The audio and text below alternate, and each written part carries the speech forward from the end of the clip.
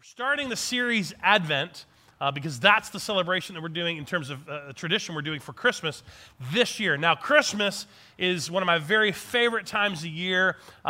Christmas is going to be celebrated all over the world in some variation, form, and fashion over the majority of the globe. And most people are going to do it in some way. It may not be the way we do it. It may not be the way we celebrate it as followers of Christ, but that's okay. But we're going to continue to share the message of why we celebrate Christmas. And at Journey, if you've been at Journey for any number of years, you know that we do not necessarily try to hold tight to any tradition at Christmas. I mean, I've been almost straight sacrilegious when it comes to Christmas, all right? I've hung disco balls and put retro 70s things up. I've done all sorts of things when it comes to Christmas to try to help us bring some fresh perspective to the story and to the meaning of Christmas. But this year, in order to do the same thing, we've decided to bring in some heritage, heritage from our Christian faith, from the Church of Christ, and to bring in some heritage and some liturgy called Advent. And I want to give you some, because, you see this, and if you were here early enough, you heard the family read the scriptures. We're going to be doing that every week and lighting the candles, and it's part of this tradition and celebration of Advent. And I don't take for granted that everybody knows what this means, I don't take for granted that everybody understands fully where Advent came from, why it is such a rich thing for many denominations and for God's church. So I want to give you a few things over the next several weeks just for you to know, when it comes to Advent and why we celebrate it. Advent in the Latin really does just mean coming. You heard Chris say that earlier. It means coming, it means waiting, it means expectation. Lots of ways to say it, but Advent means coming. And the reason that we are called the people of Advent, people of God, is because we celebrate Jesus' birth, the Advent, the coming of Jesus in his birth, but we also, in terms of the New Testament church, celebrate it as Jesus' return. So it's not just the fact that we celebrate his coming in terms of just remembering why Christmas exists, but we also, as the church, celebrate his coming again, because that's what Jesus said. He said, I'm going to come again. And a few more things about Advent. You're not going to find Advent in Scripture. You're not going to find the word. You're not going to find either a prescriptive or descriptive doctrine in terms of why you have to practice Advent in Scripture, because it's not there. It's not there. But it is a tradition. Nod your head if you're with me. Tradition, right? Tradition. And it's 1,600 plus years old. Like the first few times you see it referenced is at the Council of Saragossa in Spain. They didn't create Advent, but they recognized that the church was already doing it. They recognized the church was already celebrating. They called it Advent. They talked about why they celebrated it this way. And the council actually confirmed it and affirmed it in the council that this was a good thing for the church to celebrate the coming of Jesus and his return. So it's a 1,600 plus year old tradition. It wasn't always a wreath, but I'll tell you more about that in the coming weeks. It's also something you can celebrate individually and corporately. So corporately, we're going to do this, and individually, you can do it as well. We'll send you out another email. My wife made a quick video of how you can make your own Advent wreath at home. It's not too hard. If it is too hard for you, we give you an Amazon link so you can order one online, right? Everybody say amen for Amazon, right? Okay. You order one online, I understand. Shin ordered one for the youth, a really cool pewter. You can order some really cool ones online as well. So if you do that, but you can do it with your family of one or a family of 15. You have the opportunity as a part of your personal celebration of Christmas to bring Advent into your home and to remember and celebrate all these representations in terms of what we light the candles for, and as we prepare for Christmas, as we remember the story. Today, as you maybe heard in the beginning, we lit the candle to celebrate hope. Hope is the first candle. It's the first theme, if you will, of the Advent. Now, the reason it starts with hope is because every story has a beginning, right? Every story has a beginning, and sometimes even before the beginning of the story, there's a prequel. How many like prequels? Are you with me? I love prequels, whether it's books and stories, or if I'm really engrossed in a story, I love hearing why the story is the way it is, right? That's what the prequel really is, and that's what hope represents in terms of the Advent. Is all the prequel, if you will, we call it prophetic scripture in the Old Testament, in the Jewish scriptures, that talk about and point to what happened at Christmas. So I just to let you know, I promise you, we're going to get to the baby and the manger and the angels and the hark. We're going to get there, okay? But today, we're starting with hope because we start with the prequel. We start with why. We start with why. And the question really is, why did the world need Jesus? Like, why did that have to happen? And the easiest, simplest way to answer that is in one word, and that is brokenness. Brokenness. Without getting too much into the theological doctrine of original sin and the fall of man and everything that happened in Genesis, which I'm not going to get into today, I think everybody here can have a common agreement and a common understanding that we all experience the brokenness of this world. Nod your head, yes? We can all agree on that. And so we're not living in paradise.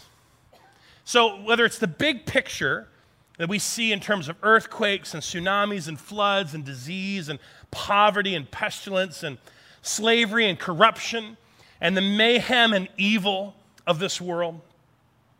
And we also experience it at a personal level with betrayal and abuse and sicknesses and cancer and mental illness and broken relationships and rebellious family members and toxic friendships and maybe even the way in which we lose family members and loved ones. Everyone experiences the brokenness of this world. You will not escape experiencing the brokenness of this world. So, the answer to why did the world need Jesus is because hope. And who needs hope? Everyone, right? We all need it.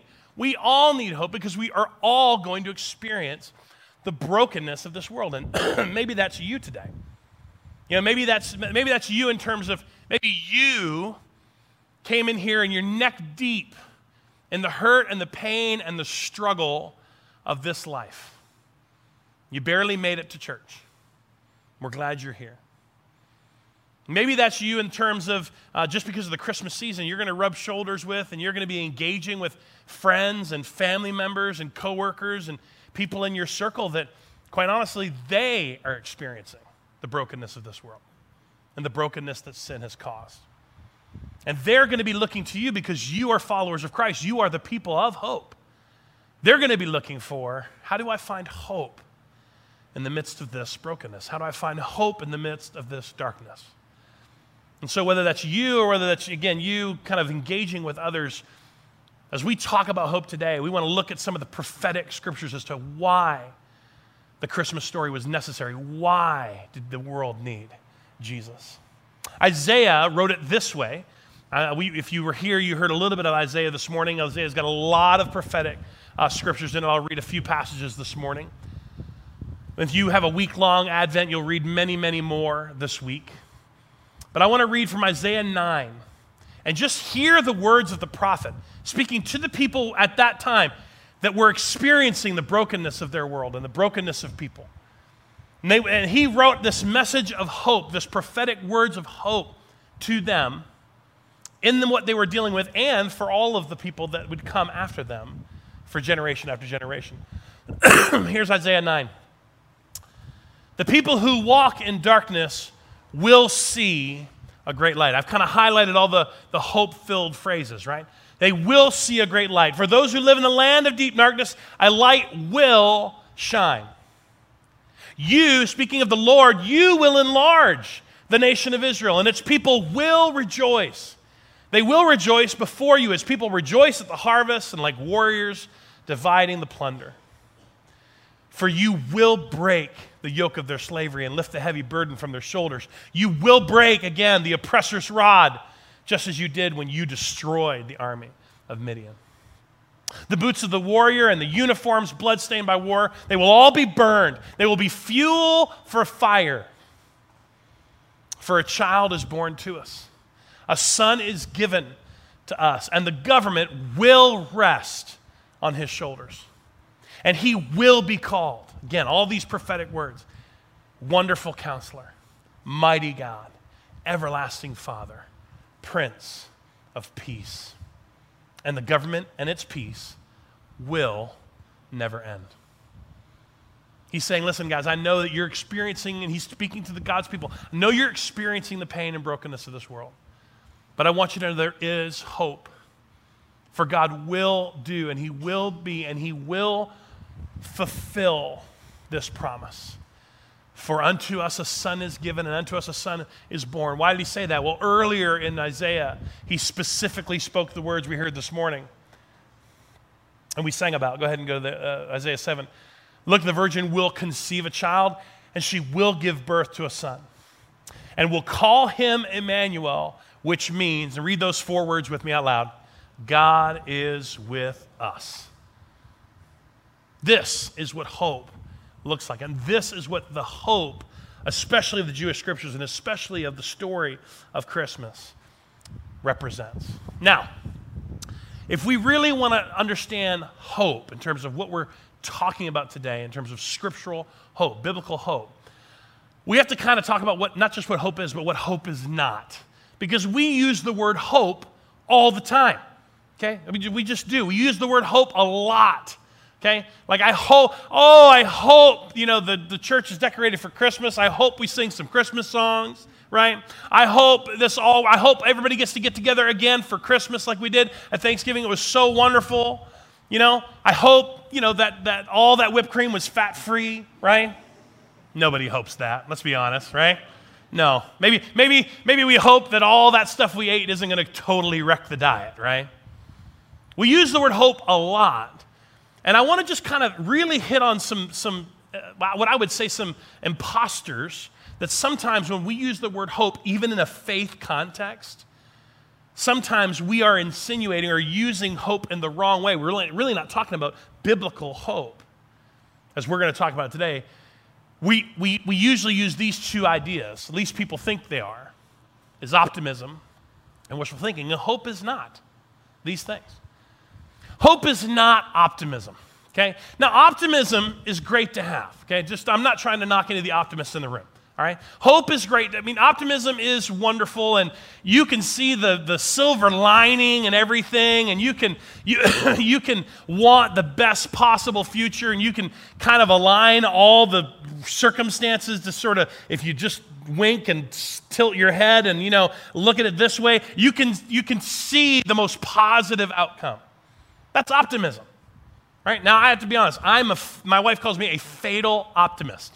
Okay? That's me. So optimism is not bad, but when you speak words of hope and they really are fueled by optimism, that's not actually hope. It's just optimism. And then there's wishful thinking, right? There's wishful thinking. Wishful thinking is things are so incredibly bad and all the circumstances are pointing to something bad and I'm going through something really bad, but if I just hope, maybe everything will just change. Maybe everything will just turn, right? I like the word automagically, right? It'll just automagically happen, right?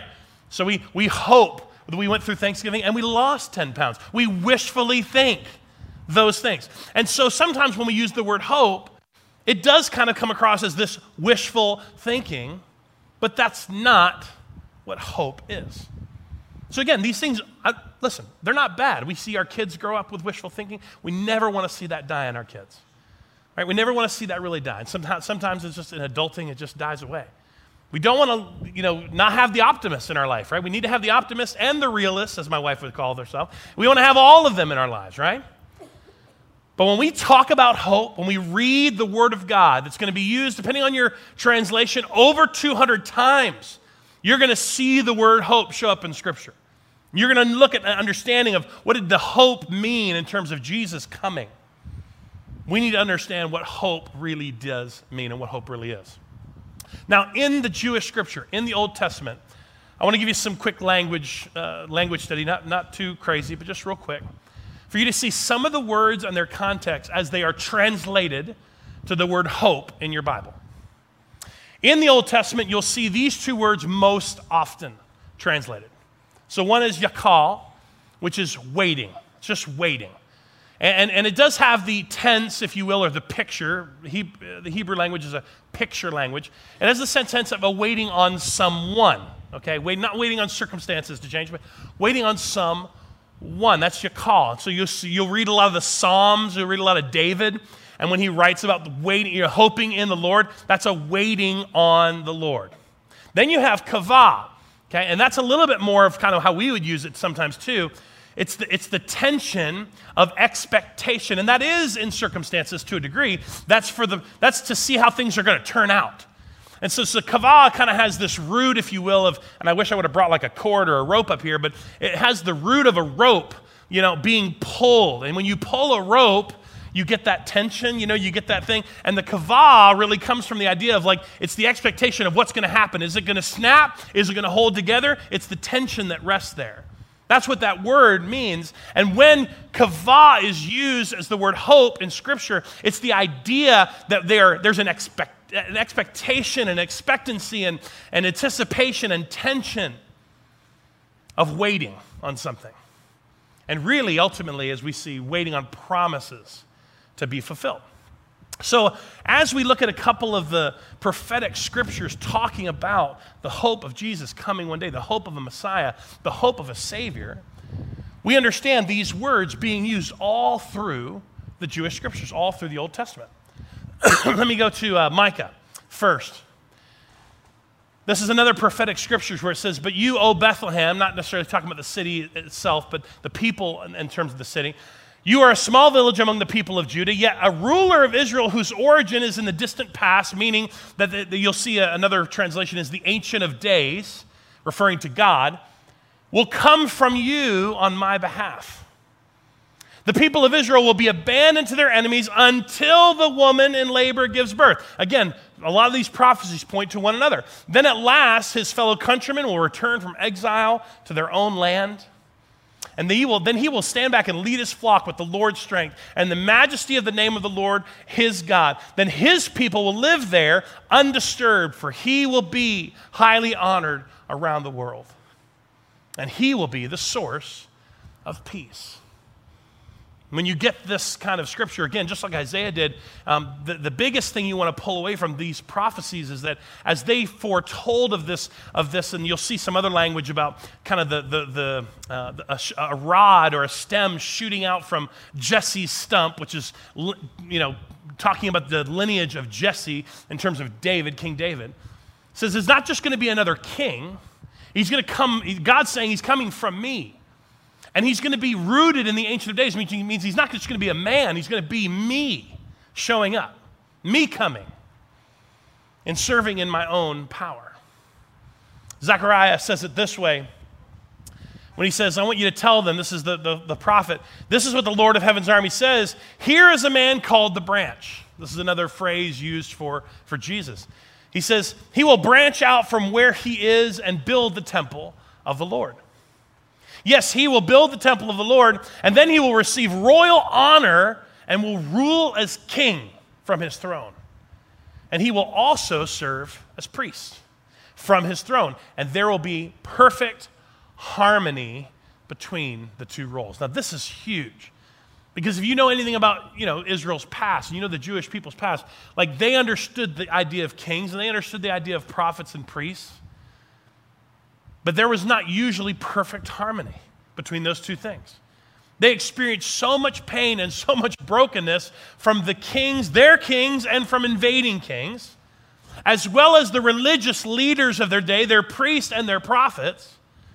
And here is Zechariah saying, there is one who's coming. There is a hope for one who's coming, who's going to fulfill those expectations and fulfill those promises as we wait, as we hope in God. And when he serves, he's not going to rule as king, he's going to rule as priest, and there's going to be perfect harmony between. You take that all the way up to Jesus, when Jesus was born.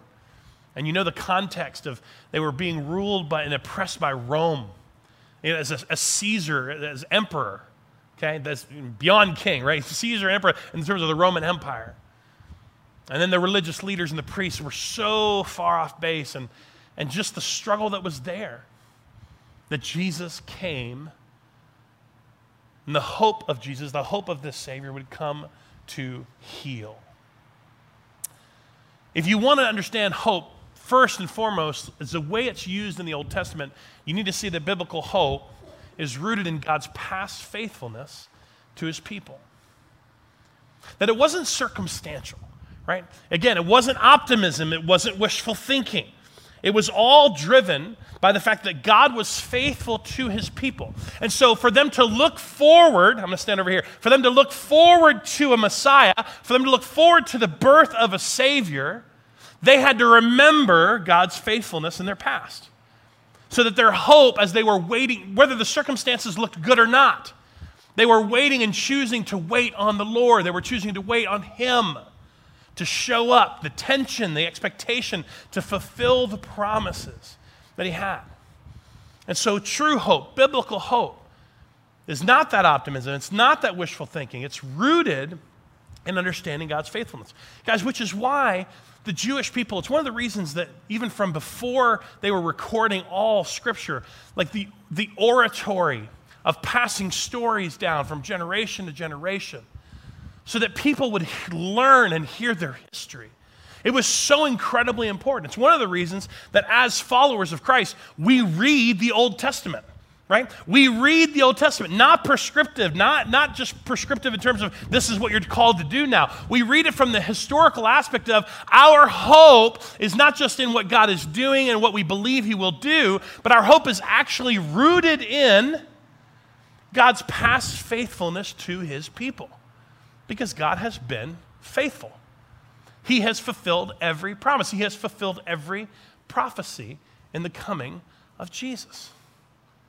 And so we know that that's where hope really does lie. And so maybe, again, we can't just come to Christmas. Maybe even if we claim to be kind of celebrating Advent and just view Advent from this direction in terms of a past historical event. Oh, the baby and the manger and the shepherds and the wise men and all the amazing part of that story. And I know many of you, that's your favorite part of Christmas. You're like, Matt, please get to the story. Okay? And I promise we will. But we can't just view it as a historical event, as a historical story. We have to remember that this candle of hope, this understanding of Jesus coming, this Advent, had everything to do with God being faithful to his word, faithful to his people, and fulfilling a promise for generation after generation after generation. Now, on this side of Advent, we have the New Testament. And in the New Testament, the word that's used for hope most often, again, is elpis. It's a Greek word. Again, meaning anticipation. Elpis. And so many times when you read the New Testament, you read the word hope. And again, we can, if we're not careful, we'll just think hope in terms of optimism, in terms of wishful. But that hope is actually rooted in the anticipation of what Jesus said he was going to do. And of what Jesus, God, through the Son, and the work that he did, was going to fulfill in God's people. That's what this elpis really does mean. And Paul says it in Romans 8. I love Romans 8. It's one of my favorite chapters.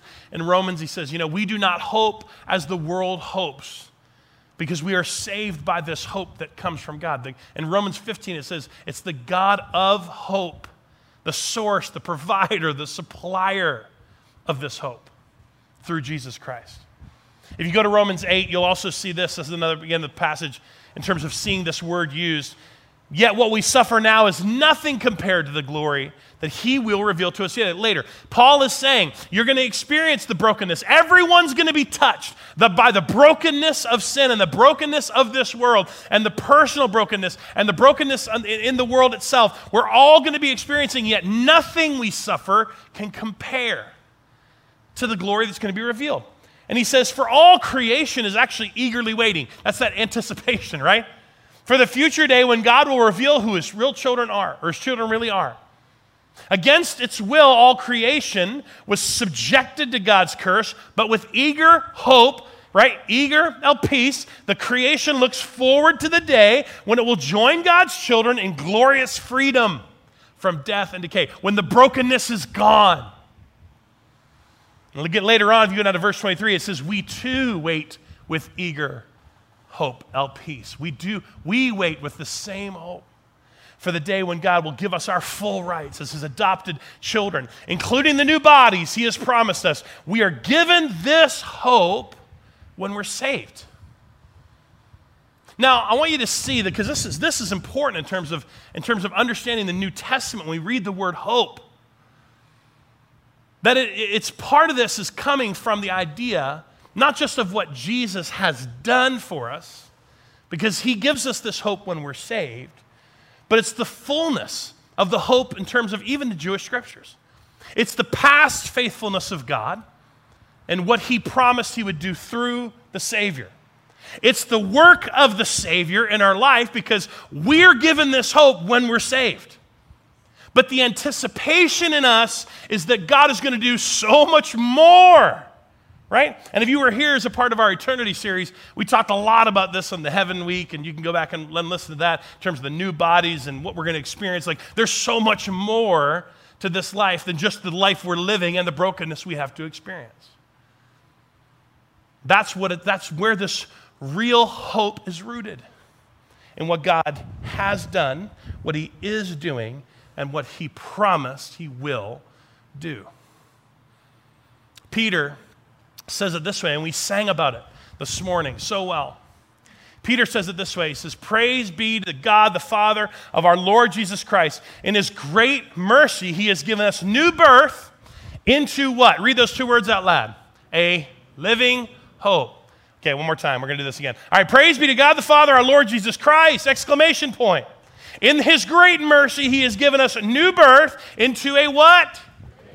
That's right, living hope through the resurrection of Jesus Christ from the dead. The fullness of our hope can never be just future thinking, future looking, futuristic, wishful thinking, optimism. That is not the hope we have in Christ.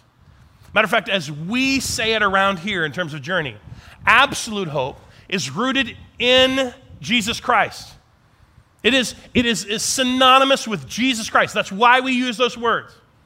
And it is in his birth, the Advent, right? The hope of the Savior. It's in his birth. It's also in his death and resurrection. And in his return, which is both sides of the Advent. That's where absolute hope comes from. It's the fullness, again, of God's past faithfulness to his people, in the salvation work he does through Jesus Christ, and in the future he promised his children. The future he promised all of us. That's hope. That's where our hope is rooted. That's where our hope rests in. Now, today, I will say that, again, some of you who came, maybe watching, you're so deep in the darkness right now. You feel so hopeless in the brokenness you are personally experiencing, that Christmas is not something you're looking forward to. Just talked to a couple folks this morning, and it's true. They've lost loved ones. They've lost relationships this year. And entering Christmas is not something, everybody else is singing Joy of the World, and they are not looking forward to it at all. And that might be true of somebody here today. The feeling that you feel is real, because we're all going to experience brokenness to some degree, whether it's just externally and you see it in the world, or whether it's personal and it's beginning to affect you and your family members and your loved ones. You need hope. And that hope, you've put your hope in so many things, and you've tried to place your hope and latch your hope onto so many different things, but you still feel empty. You still feel like that hope that you say is in God, or that you kind of slap the Jesus bumper sticker on, is still in circumstance. It's still in, will this ever end? Will this be solved? Will this happen? Will this not happen? Everything that you hope in is just optimism and wishful thinking. It's really not rooted in and resting in Jesus Christ. And that's the hope you need today. Listen, maybe the loss of a loved one, again, and the loss of maybe a relationship, so overwhelming right now. You don't honestly know what's next. For many, I know the fear of sickness and cancer in your life and to those close to you is sometimes all you can think about. I mean, you're trying to fix your eyes on Christ, but your thoughts, your mind is overwhelmed with fear. The internal battle of depression and anxiety or addiction, you feel like it's finally going to break you. You feel that tipping point coming. Maybe it's just the isolation and the loneliness you feel of the lack of friendships and the lack of relationships and the lack of connection that you have in your life right now. I'm here to tell you today as we light this candle that your hope does not rest in any of those things changing. Your hope rests in God has been faithful to you in your past. God is faithfully with you in your pain. God has a plan and a promise for you that He is going to fulfill whether you understand the circumstances or not. That is the absolute hope of Jesus Christ. And that's what we get to celebrate. Maybe that's for you today. Maybe that's you need that gift of hope speaking into your life right now. But maybe you're fine, okay? You're rolling into this Christmas season. Everything is coming up you. Everything's coming up Matt, you know? It's just going amazing. Listen, I'm happy for you, okay? I want you to just rejoice and celebrate like Christmas like you've never had it before. But I want you to know that if you are a follower of Christ, that you are the people of hope. And there are going to be people in your life this year who are not celebrating Christmas the way you are. They're neck deep in the brokenness of their life, and they're in your workplace, and they're in your family, and they are in your circle of the top 5 of the people that God has placed on your heart to pray for and to witness to and to love on. And they need that message of hope. They need to know that when you as a follower of Christ speak about the hope you have, it is not optimism. It is not wishful thinking. It is the fact that God has been faithful to His people. That by Jesus Christ, He has saved me and given me new life and a living hope in Him. And no matter what I'm facing and no matter what you're facing, God has a plan for you. The writer of Hebrews says it this way. He says it this way: let us, followers of Christ, let us hold unswervingly to the hope we profess. For He who promised is faithful. You know, let's read all that together, okay? Sometimes it's good to get scripture in your head and in your mouth, okay? So let's read this verse together as a church. Let's read it out loud. Let us hold unswervingly to the hope we profess, for He who promised is faithful. One more time. Read it out loud like we're all in class together, okay? You ready? Let's do it one more time. Let us hold unswervingly to the hope we profess, for He who promised is faithful. I'll tell you the truth about this hope candle. It represents, for many, many people, the idea that when you embrace or when you engage in that brokenness in your life, and you feel like you can barely hold on to hope, that absolute hope doesn't have anything to do with whether you're holding on to it or not. Absolute hope rests in the fact that Jesus has never let you go, right?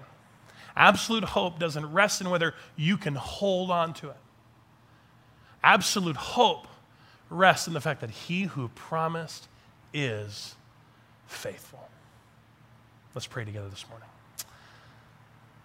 Father God, I'm so thankful for the hope of your word.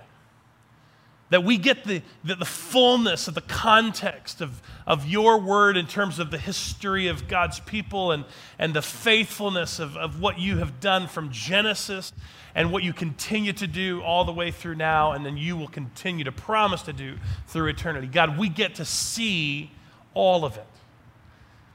God, I'm so thankful for the hope that you delivered through Christ. The reason for this season that we celebrate as followers was a promise fulfilled. And yet, God, we, the people of hope, we so desperately need to make sure that our hope is rooted in you, Jesus, in the faithfulness of the past and the salvation of the present and of the promises of the future that you have given to us and to your people and to your church.